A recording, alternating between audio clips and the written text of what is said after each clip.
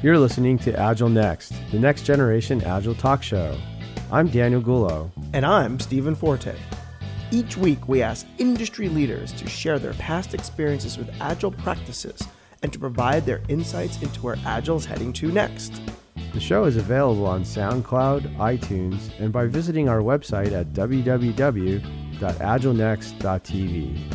This episode is brought to you by Applebrook Consulting and Fresco Capital. Whatever your Agile needs, Applebrook Consulting can help with training and coaching. Visit our website at www.apple-brook.com. Fresco Capital is a global venture capital firm focusing on entrepreneurs building global businesses. Visit our website at fresco.vc. Episode 17, October 6th, 2016. Today on our show, we're talking with Mitch Lacey. Mitch is a founder of the consulting firm Mitch Lacey and Associates, which is a family-run business based in Bellevue, Washington. Mitch is a certified Scrum trainer and, as such, coaches and trains for numerous high-profile clients, such as Microsoft and others. He's also conducted courses for the University of Washington and has served on both the board of directors for the Agile Alliance and Scrum Alliance. Mitch has also recently released a new revision of his book, The Scrum Field Guide. Mitch, welcome to the show. Thank you for having me, Daniel. So you've been involved with Scrum practices for quite a while. Could you briefly share with us your experience on how you got started down the path of your Agile journey? I was working at Microsoft from 2001 to 2006, and in 2001 we were working on a system, and I don't even remember what it was. It was so unmemorable, but we did have an interesting practice that was being introduced to us by the partner that we were working with, and it was extreme programming. And I remember walking down the halls, chatting with friends, and everybody was sort of the same mindset of this. We're sitting there saying to ourselves, we're doing XP. This just must mean that people are pair programming, and pair programming seems stupid. And why would they name this after an operating system anyway? And there were good laughs, there were good chuckles. Looking back at that moment, I find that when I have conversations with people in companies today, a lot of the same questions that I asked then are still being asked now. But I fast forwarded. Let me back up a little bit. So after that XP project, I moved on to another project, and it was a large project, roughly 13, 14 people on any given day, scheduled to run for about 18 months. And as a program manager, I was the one responsible for the schedule, for customer and stakeholder management. I worked with the development leads and the test leads to do activity sequencing, work breakdown structure, task estimation, and we put everything into a big 1,000 plus line Microsoft project plan. And I ran it, and we met on a weekly basis, and we had regular status reports, and we would do our development or our design, then our development, then our testing, and then our stabilization to make sure that everything worked. And then at the end of that, things were supposed to be good to go. So we're tracking along great. We're beyond a year in, and things are working according to plan. We run some stress and performance testing, and lo and behold, nothing works. We have a conversation with another team inside the company who was responsible for a very large piece of technology that we were utilizing, and they told us that the way that we had architected and designed our system was flawed. And so I walked away from that experience, shipping 6 months late, right at review time. I walked away from that experience saying to myself, I cannot do that again. It was not fun would be the nice way to say it, but it was really an eye-opening experience in the fact that I reflected and said, I've been doing projects better for years. And what I concluded was that better meant that I would amplify everything. So not only would I amplify the good behaviors, but I would also amplify the bad behaviors. And the problem with being better or amplification is that I would put a noise suppressor, a noise filter on all the bad stuff, and I would hold it at bay, only to have it overpower that filter and at the end of the project come to light in this case in terms of having to re-architect a system. And it wasn't the first time that this had happened to me. It had happened to me repeatedly before on other projects, but I kept walking away from those other projects that were less higher profile, less financially risky, and said, okay, well, I'll do that better next time. I'll do it better next time. And I walked away from this one saying, I can't do it better. I have to do it different. And so I started reading a bunch of books, and this was in 2004. Started reading a bunch of books, and after taking a few months off, had some vacation. It was Christmas time. My youngest daughter was born. I went to my boss and I said, hey, you have a goal for this organization, which is to increase operational efficiencies by 50% without increasing headcount. And he says, yeah. I said, I think I got a solution for you. And I start laying out all this Agile stuff. And I say, I have to attack risk up front. I have to validate what my customers need and validate that quickly through working software, because what they ask for is going to be wrong. And we have to, prove our design, and we can't have a big upfront design. We have to practice emergent architecture. And he's, nodding his head and going, yeah, it's all great. I said, well, I think all this stuff will help you achieve that goal.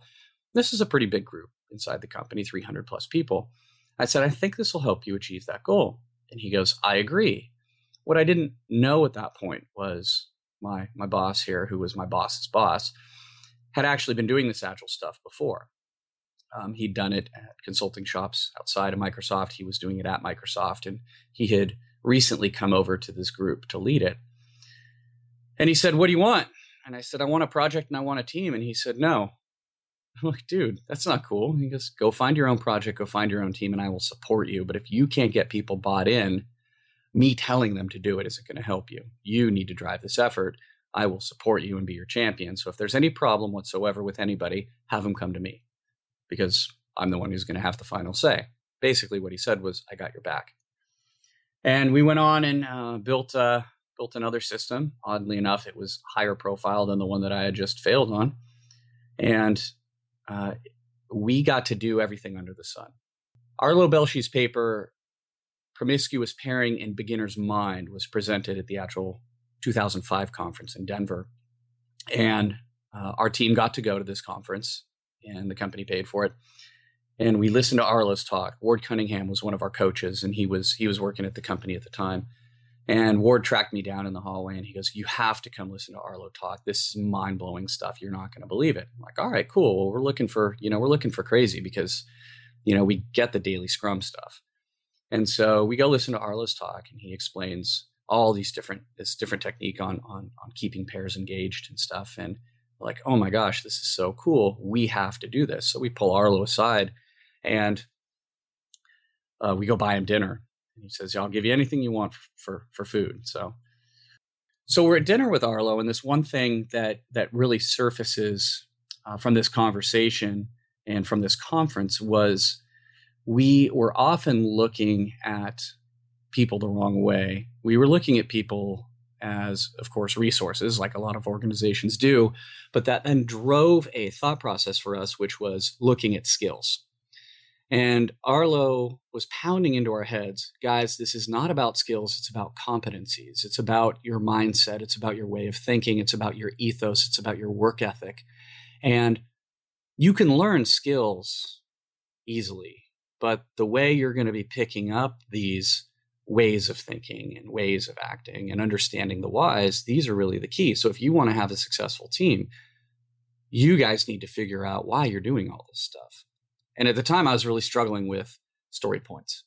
I didn't get it. The team, for the most part, got it, but I was still clinging on hours. And I kept saying, no, hours are absolute, and hours are the way it's at. And what do you mean you can't estimate a task that we're going to be doing in 9 months from now? I mean, you should be able to do that. You're an expert, right?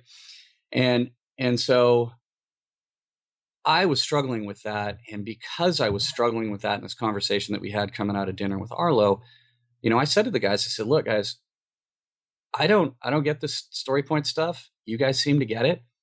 I'm going to let go, and I'm going to put my trust in you, because I trust you more with this than I trust myself. And if I keep fighting it, I'm going to slow us down. And I reflected on that, and the team reflected on that, and they're like, wow, so your ability to actually step forward and, have the courage to say, this is where I'm struggling, that was one of those first steps that we as a team really needed to take, because it was a sign of maturity. It was a sign of openness. It was a sign of being able to ask for help. And it really helped set the standard for all of us moving forward. It's pretty fascinating because you did something that so many people are not willing to do. You admitted you were struggling with something. You admitted you didn't have the answer. You actually didn't even ask for help. You put your trust in the rest of the people on the team.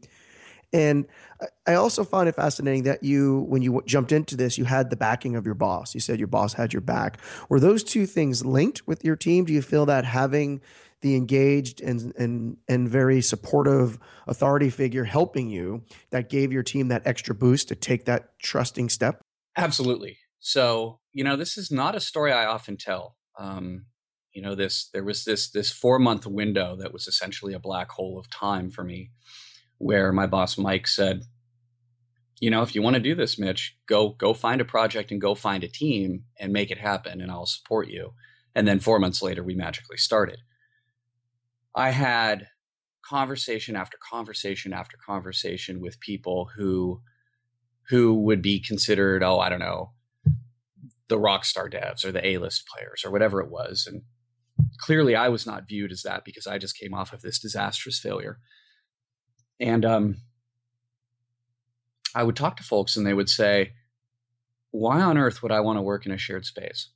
Why on earth would I want to do pair programming? That's just stupid. Then I can't listen to music and I have to actually talk to people. I don't want to do that. I just want to write my code, check it in, and be done. I mean, that's why we have code reviews. And I'm like, no, but I'm like a kitten on caffeine bouncing up and down.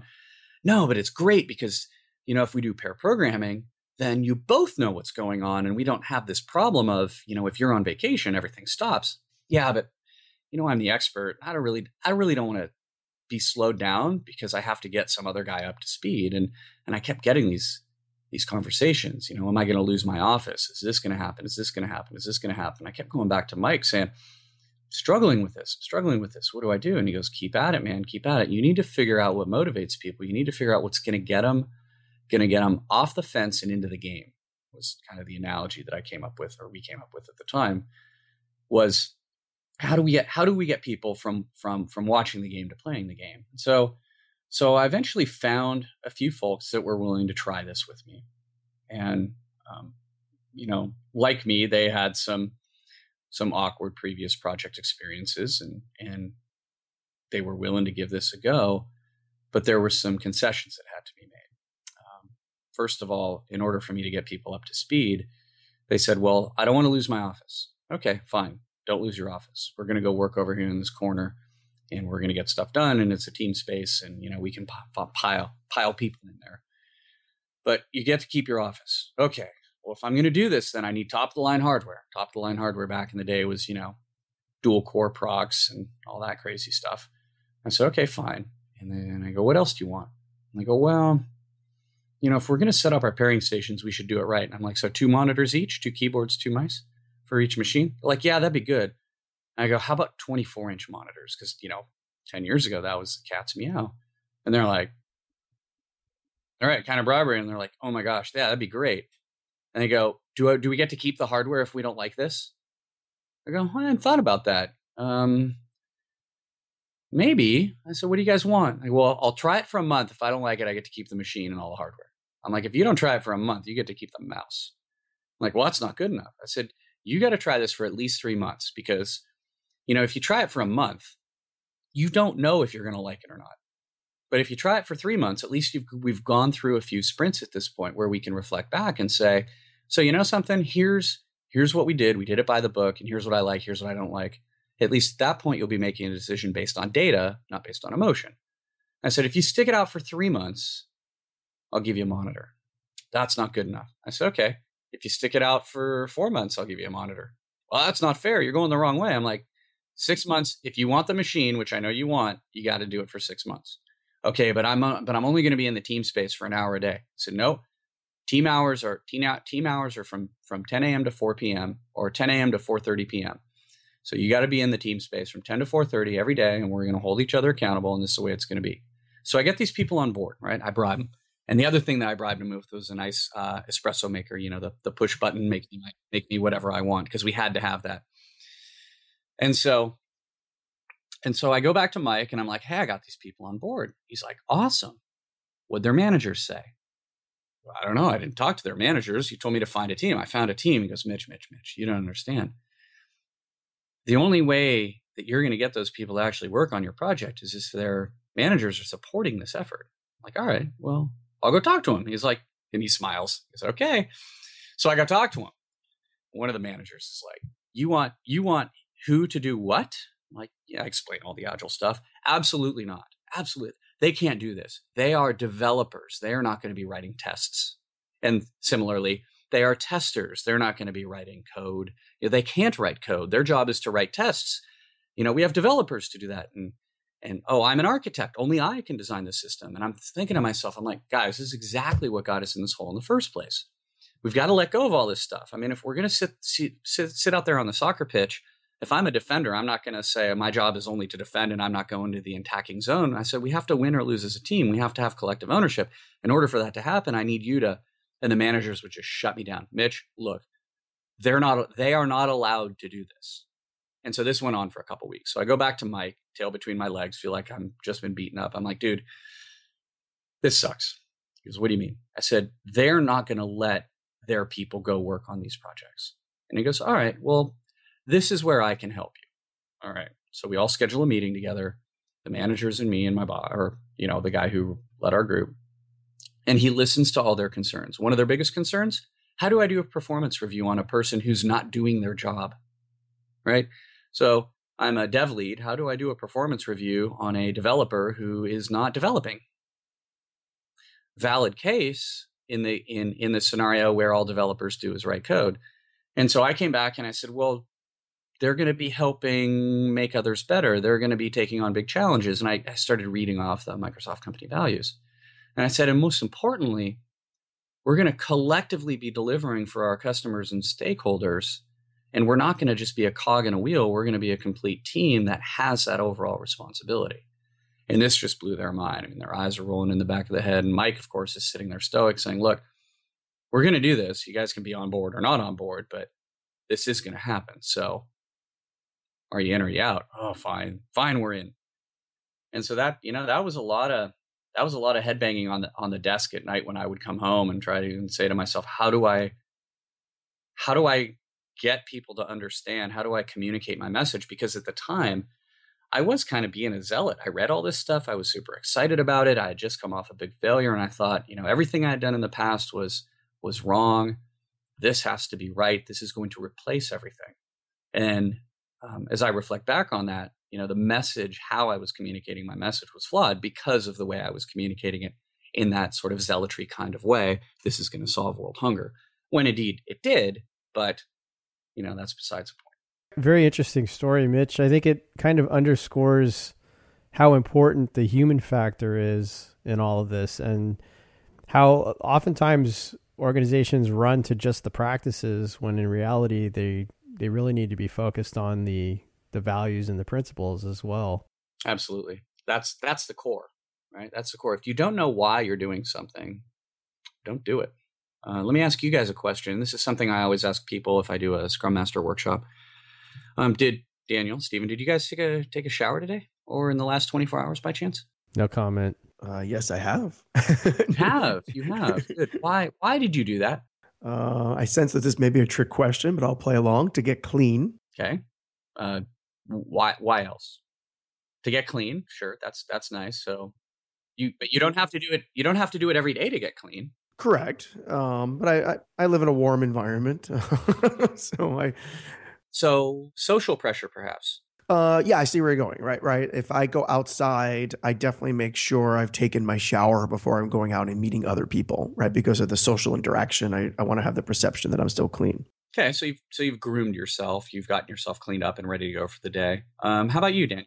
Yeah, it's kind of just my custom to shower daily. So it's a habit. Sure. Yeah, it's a habit. I love showering in the morning because it really wakes me up. I'm a little bit groggy. I hop up out of bed and hop in the shower and wakes me up. Feels good. It helps sets the day for me on a good pace. And I find days that I don't, when I break that habit, that I'm thrown off. It takes me about an hour to reorient, oddly enough. When my kids were young, they would go outside and play in the mud. Oh, I forgot one more important thing. What would a doctor say? What's the importance of daily cleanliness? I'm gonna say hygiene. Hygiene. Yeah, hygiene, right? We don't want to introduce ourselves as MRSA and SARS and create a superbug. So, my kids are young, they're outside playing in the mud. And I see this behavior in companies, by the way. So that's why I'm telling you the story. People not showering? No, not people not showering. Or playing in the mud. Playing in the mud, so to speak. So my kids are outside, they're playing in the mud, right? And my wife and I say, hey guys, it's time to eat. Right? It's a nice sunny day. It's middle of summer. It's time to eat. And we've made them some food.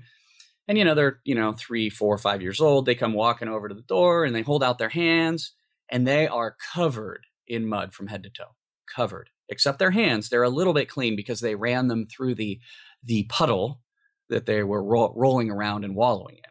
And they say, food, please. And we're like, oh my gosh, you guys are filthy little rugrats. You need to get in the bath.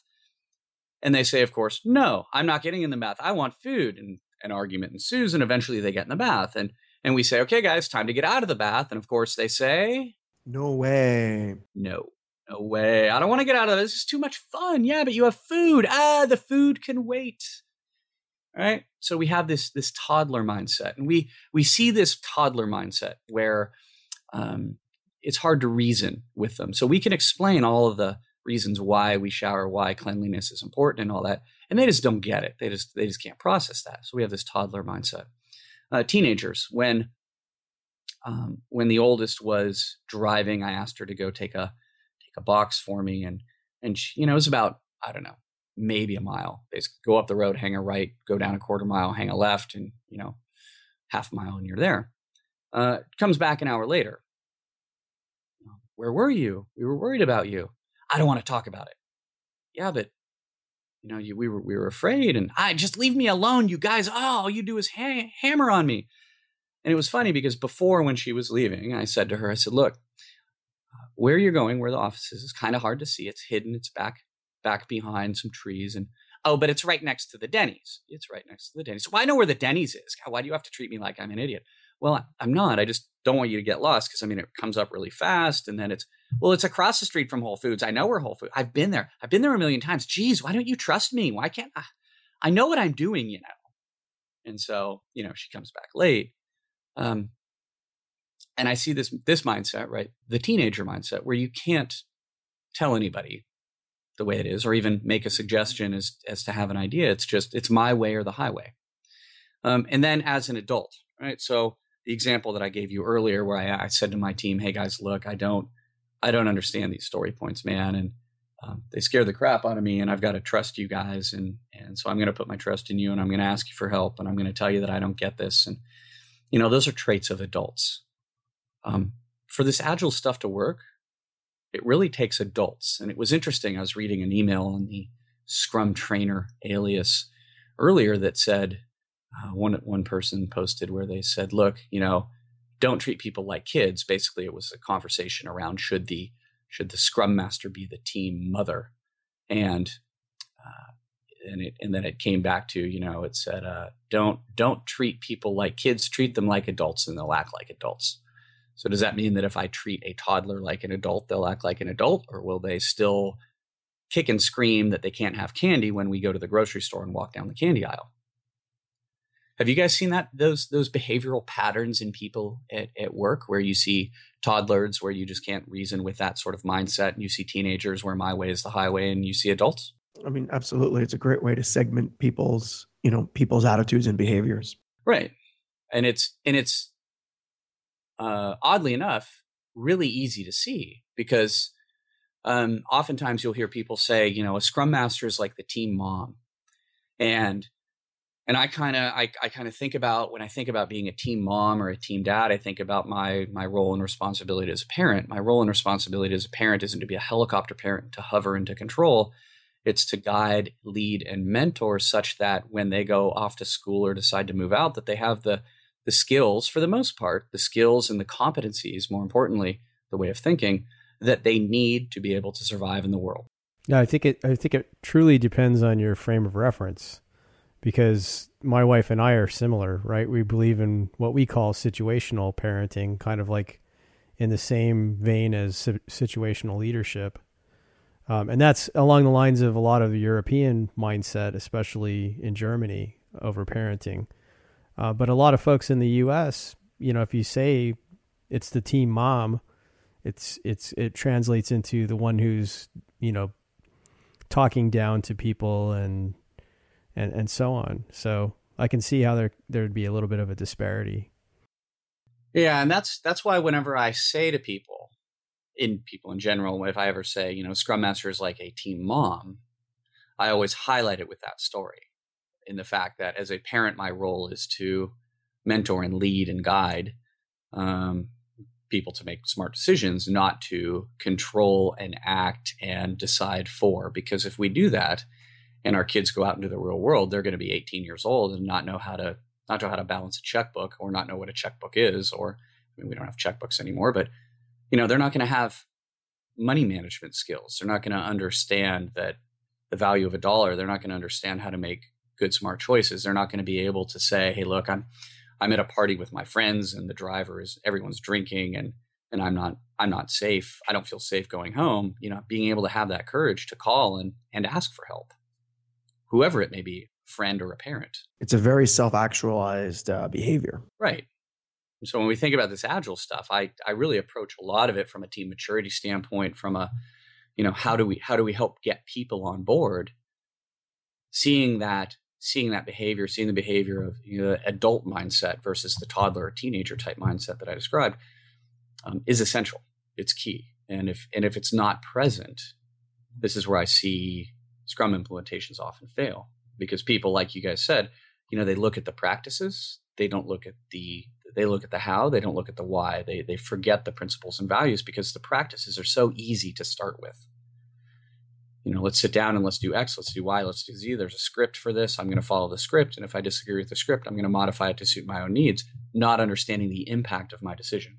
Mitch, a lot of guests here on AgileNEXT have talked about how Agile and Scrum and XP, all the brands, and Agile is great and is phenomenal, but it's a textbook. When it comes down to putting the rubber on the road and getting the implementation, they keep bumping up against the human factor. And you've mentioned that before, just in the previous conversation. So a question I have for you is, can you get a little prescriptive for the listeners of how to maybe deal with the human factor, since it seems to be such a key issue and a key roadblock sometimes in implementing Agile? Yeah. So how do we get people to go from toddlers to teenagers to adults? Correct. Couple things that I like, and I like them, and the people that are on the receiving end typically don't. But I love it. So two things that really get my goat. Number one, whenever I hear a team member say, I'm done with my task, and I ask him, is the sprint backlog up to date? No, that's the Scrum Master's job. So that just bugs the crap out of me. And the second one is when a burn down chart, if teams are using burn down charts, and I'm sure you have seen this, where the day by day goes, but the line is flat across the top. And then what happens on the last day of the sprint is you will see a sharp drop, basically, where it goes from, zero work being done, meaning total all these hours, down to zero. We've seen this pattern, correct? Right. Burn down chart goes flat across the top, drops right at the end. There's a couple things that I do. So we'll start with the less gross one. On the burn down chart, if I'm working as a product owner, I will often communicate to the team, say, hey, the reason you have this burn down chart, one of the reasons we have the burn down, one of the reasons you guys are doing the daily Scrum is so that if I wanted to listen in, or if I wanted to get status and just see how things are going, I don't need to bug you. So tying back to the values and principles, I can allow you to stay focused and I can allow you to stay committed. And so those tools that you keep up to date, the burn down and the daily Scrum, those help me understand where we're at. If there's any problems or challenges, I can go have a conversation with the Scrum Master to see if there are any risks. I can decide to attend the daily Scrum to hear if there are any impediments that, as your product owner, I might be able to assist you with. If that tool is not, or that mechanism, the burn down, is not being kept up to date, it's flat across the board, because I let people know that, we love full transparency, that if the stakeholders would like to have access or like to be able to see the burn down at any given time, that I'll share it with them. So Sometimes what happens is stakeholders will say, hey, I'd love to know what's going on. And I'll just take a snapshot of the burn down on any given day and email it to the stakeholders. And make sure to CC the team and the Scrum Master, again, because we're striving for that transparency. And if this is, again, multiple teams and we're distributed, of course, I'm including all those people. And I say, here's the team's current status for the sprint. Now, you can imagine on day 5 of a 10-day sprint, the reaction that you get from people when the burn down is flat across the top, therefore illustrating that 0 work has been accomplished for that week. Have you had that? Several times, actually, right? And then you've got that disparity between the two. You've got the disparity, but you don't have the disparity because, remember, as a Scrum team, we have agreed that one of the mechanisms that we would use to share information and to communicate with is a burn down chart. Now, the team is choosing to not keep it up to date, at which point I send that email out. The team responds back to me, of course, dropping everybody else. What the hell did you just do? Why did you do this? This is not accurate. It's not up to date. My response is simple. This is the agreed upon mechanism that we are using one of the agreed upon mechanisms we're using to communicate. It's not my responsibility to make sure that you're keeping it up to date. It's your responsibility. If you make a choice to not do it, you're effectively making a decision to communicate to me that you have done nothing. So all I did was report what you've communicated to me. I don't see the problem here. Yeah, but we've been really busy. We've got all this work done. So then why don't you keep your stuff up to date? Which takes us to step number 2 or part number 2, where they say, well, it's hard, or I don't have the time, or it's the Scrum Master's job. Meaning, if I don't keep my tasks or the sprint backlog up to date, oftentimes the burn down reflects poorly. So I'm sure both of you have heard team members say before, I don't want to keep it up to date. It's the Scrum Master's job. I don't want to do it. It takes too long. It's just something it's just something they don't want to, they don't feel it's their task to do. I'm a developer. Yeah, I'm a developer. I write code, right? It's not my job to do this. And so then I say, oh, it's a Scrum Master's job. Yeah, it's a Scrum Master's job, or it's somebody else's job. And I say to them, is it their job to follow you to the bathroom as well? And they go, what do you mean? And so, well, clearly you're not capable of wiping your own butt or zipping up your pants or washing your hands. So do you have a helper to allow you to do that? Because that takes more time every day than it does to go into the tool that you're using and update your task and mark it as complete or how many hours you've spent. And they go, well, that's gross. Why would I do that? Like, well, because if you can't open up your tool and hit, a number and hit enter or save, we're talking 7 seconds here. If you can't do that 3 times a day, dude, seriously, you've got issues and challenges. Yeah, but it's not my job. It's not my job to wash my hands either. But it's my job in society to help prevent disease and germs from spreading. Therefore, I do it. I don't have to, but I do it. I don't have to shower every day, but I do it. And I understand why I do these things, and I understand the benefits that come out of them, because when the product owner, me, communicates to our stakeholders and it reflects you guys haven't done any work, that's not my problem. That's yours. That's the decision that you are making. That's the choice you are making to communicate out to the rest of us that you have done nothing. So if you're telling me that you're too busy to do it, I have to question your ability to do other things as well. Ties right back into the values and principles. So when we talk about prescriptive things to help change motivation and change behavior, that's what I do. Clearly communicate. This is the reason why we have this tool. This is the reason how this tool is used. This is how it will be used and communicated with in the future. It's your choice if you want to keep it up to date. It's your choice if you want to manage it accordingly. Understand, though, we're practicing transparency, and with that comes questions. And if you choose not to keep it up to date, if we go back to the principles and values, focus, respect, commitment, courage, openness, I'm not going to allow you will not be allowed to be committed, and you will not be allowed to have focus because you are making the choice to be distracted by not keeping your stuff up to date. It's a great point about how, while it kind of, in essence, it almost doesn't matter what practices you follow in Agile as long as it's in the spirit of those values and principles. But if you're going to follow something like Scrum, it truly is a system, and there should be some rigor and adherence to the practices in order to gain the benefits that are expected. Right. It comes down to discipline, right? So you tell me, do you guys agree with me that eating healthy and exercising daily is good for long-term health? Sure. I do. Okay. Yeah, I agree. Do you do it? Do you exercise daily and eat healthy? I mean, probably more often than not, but definitely not daily. Okay. Daniel? Yeah, with some exceptions. Some exceptions? So you would put a big old yes on that one? Or would you say, for the most part, I try to do it? The spirit is strong, but the flesh is weak. Let's just put it that way. Mitch, for the most part, I try to do it. Yes.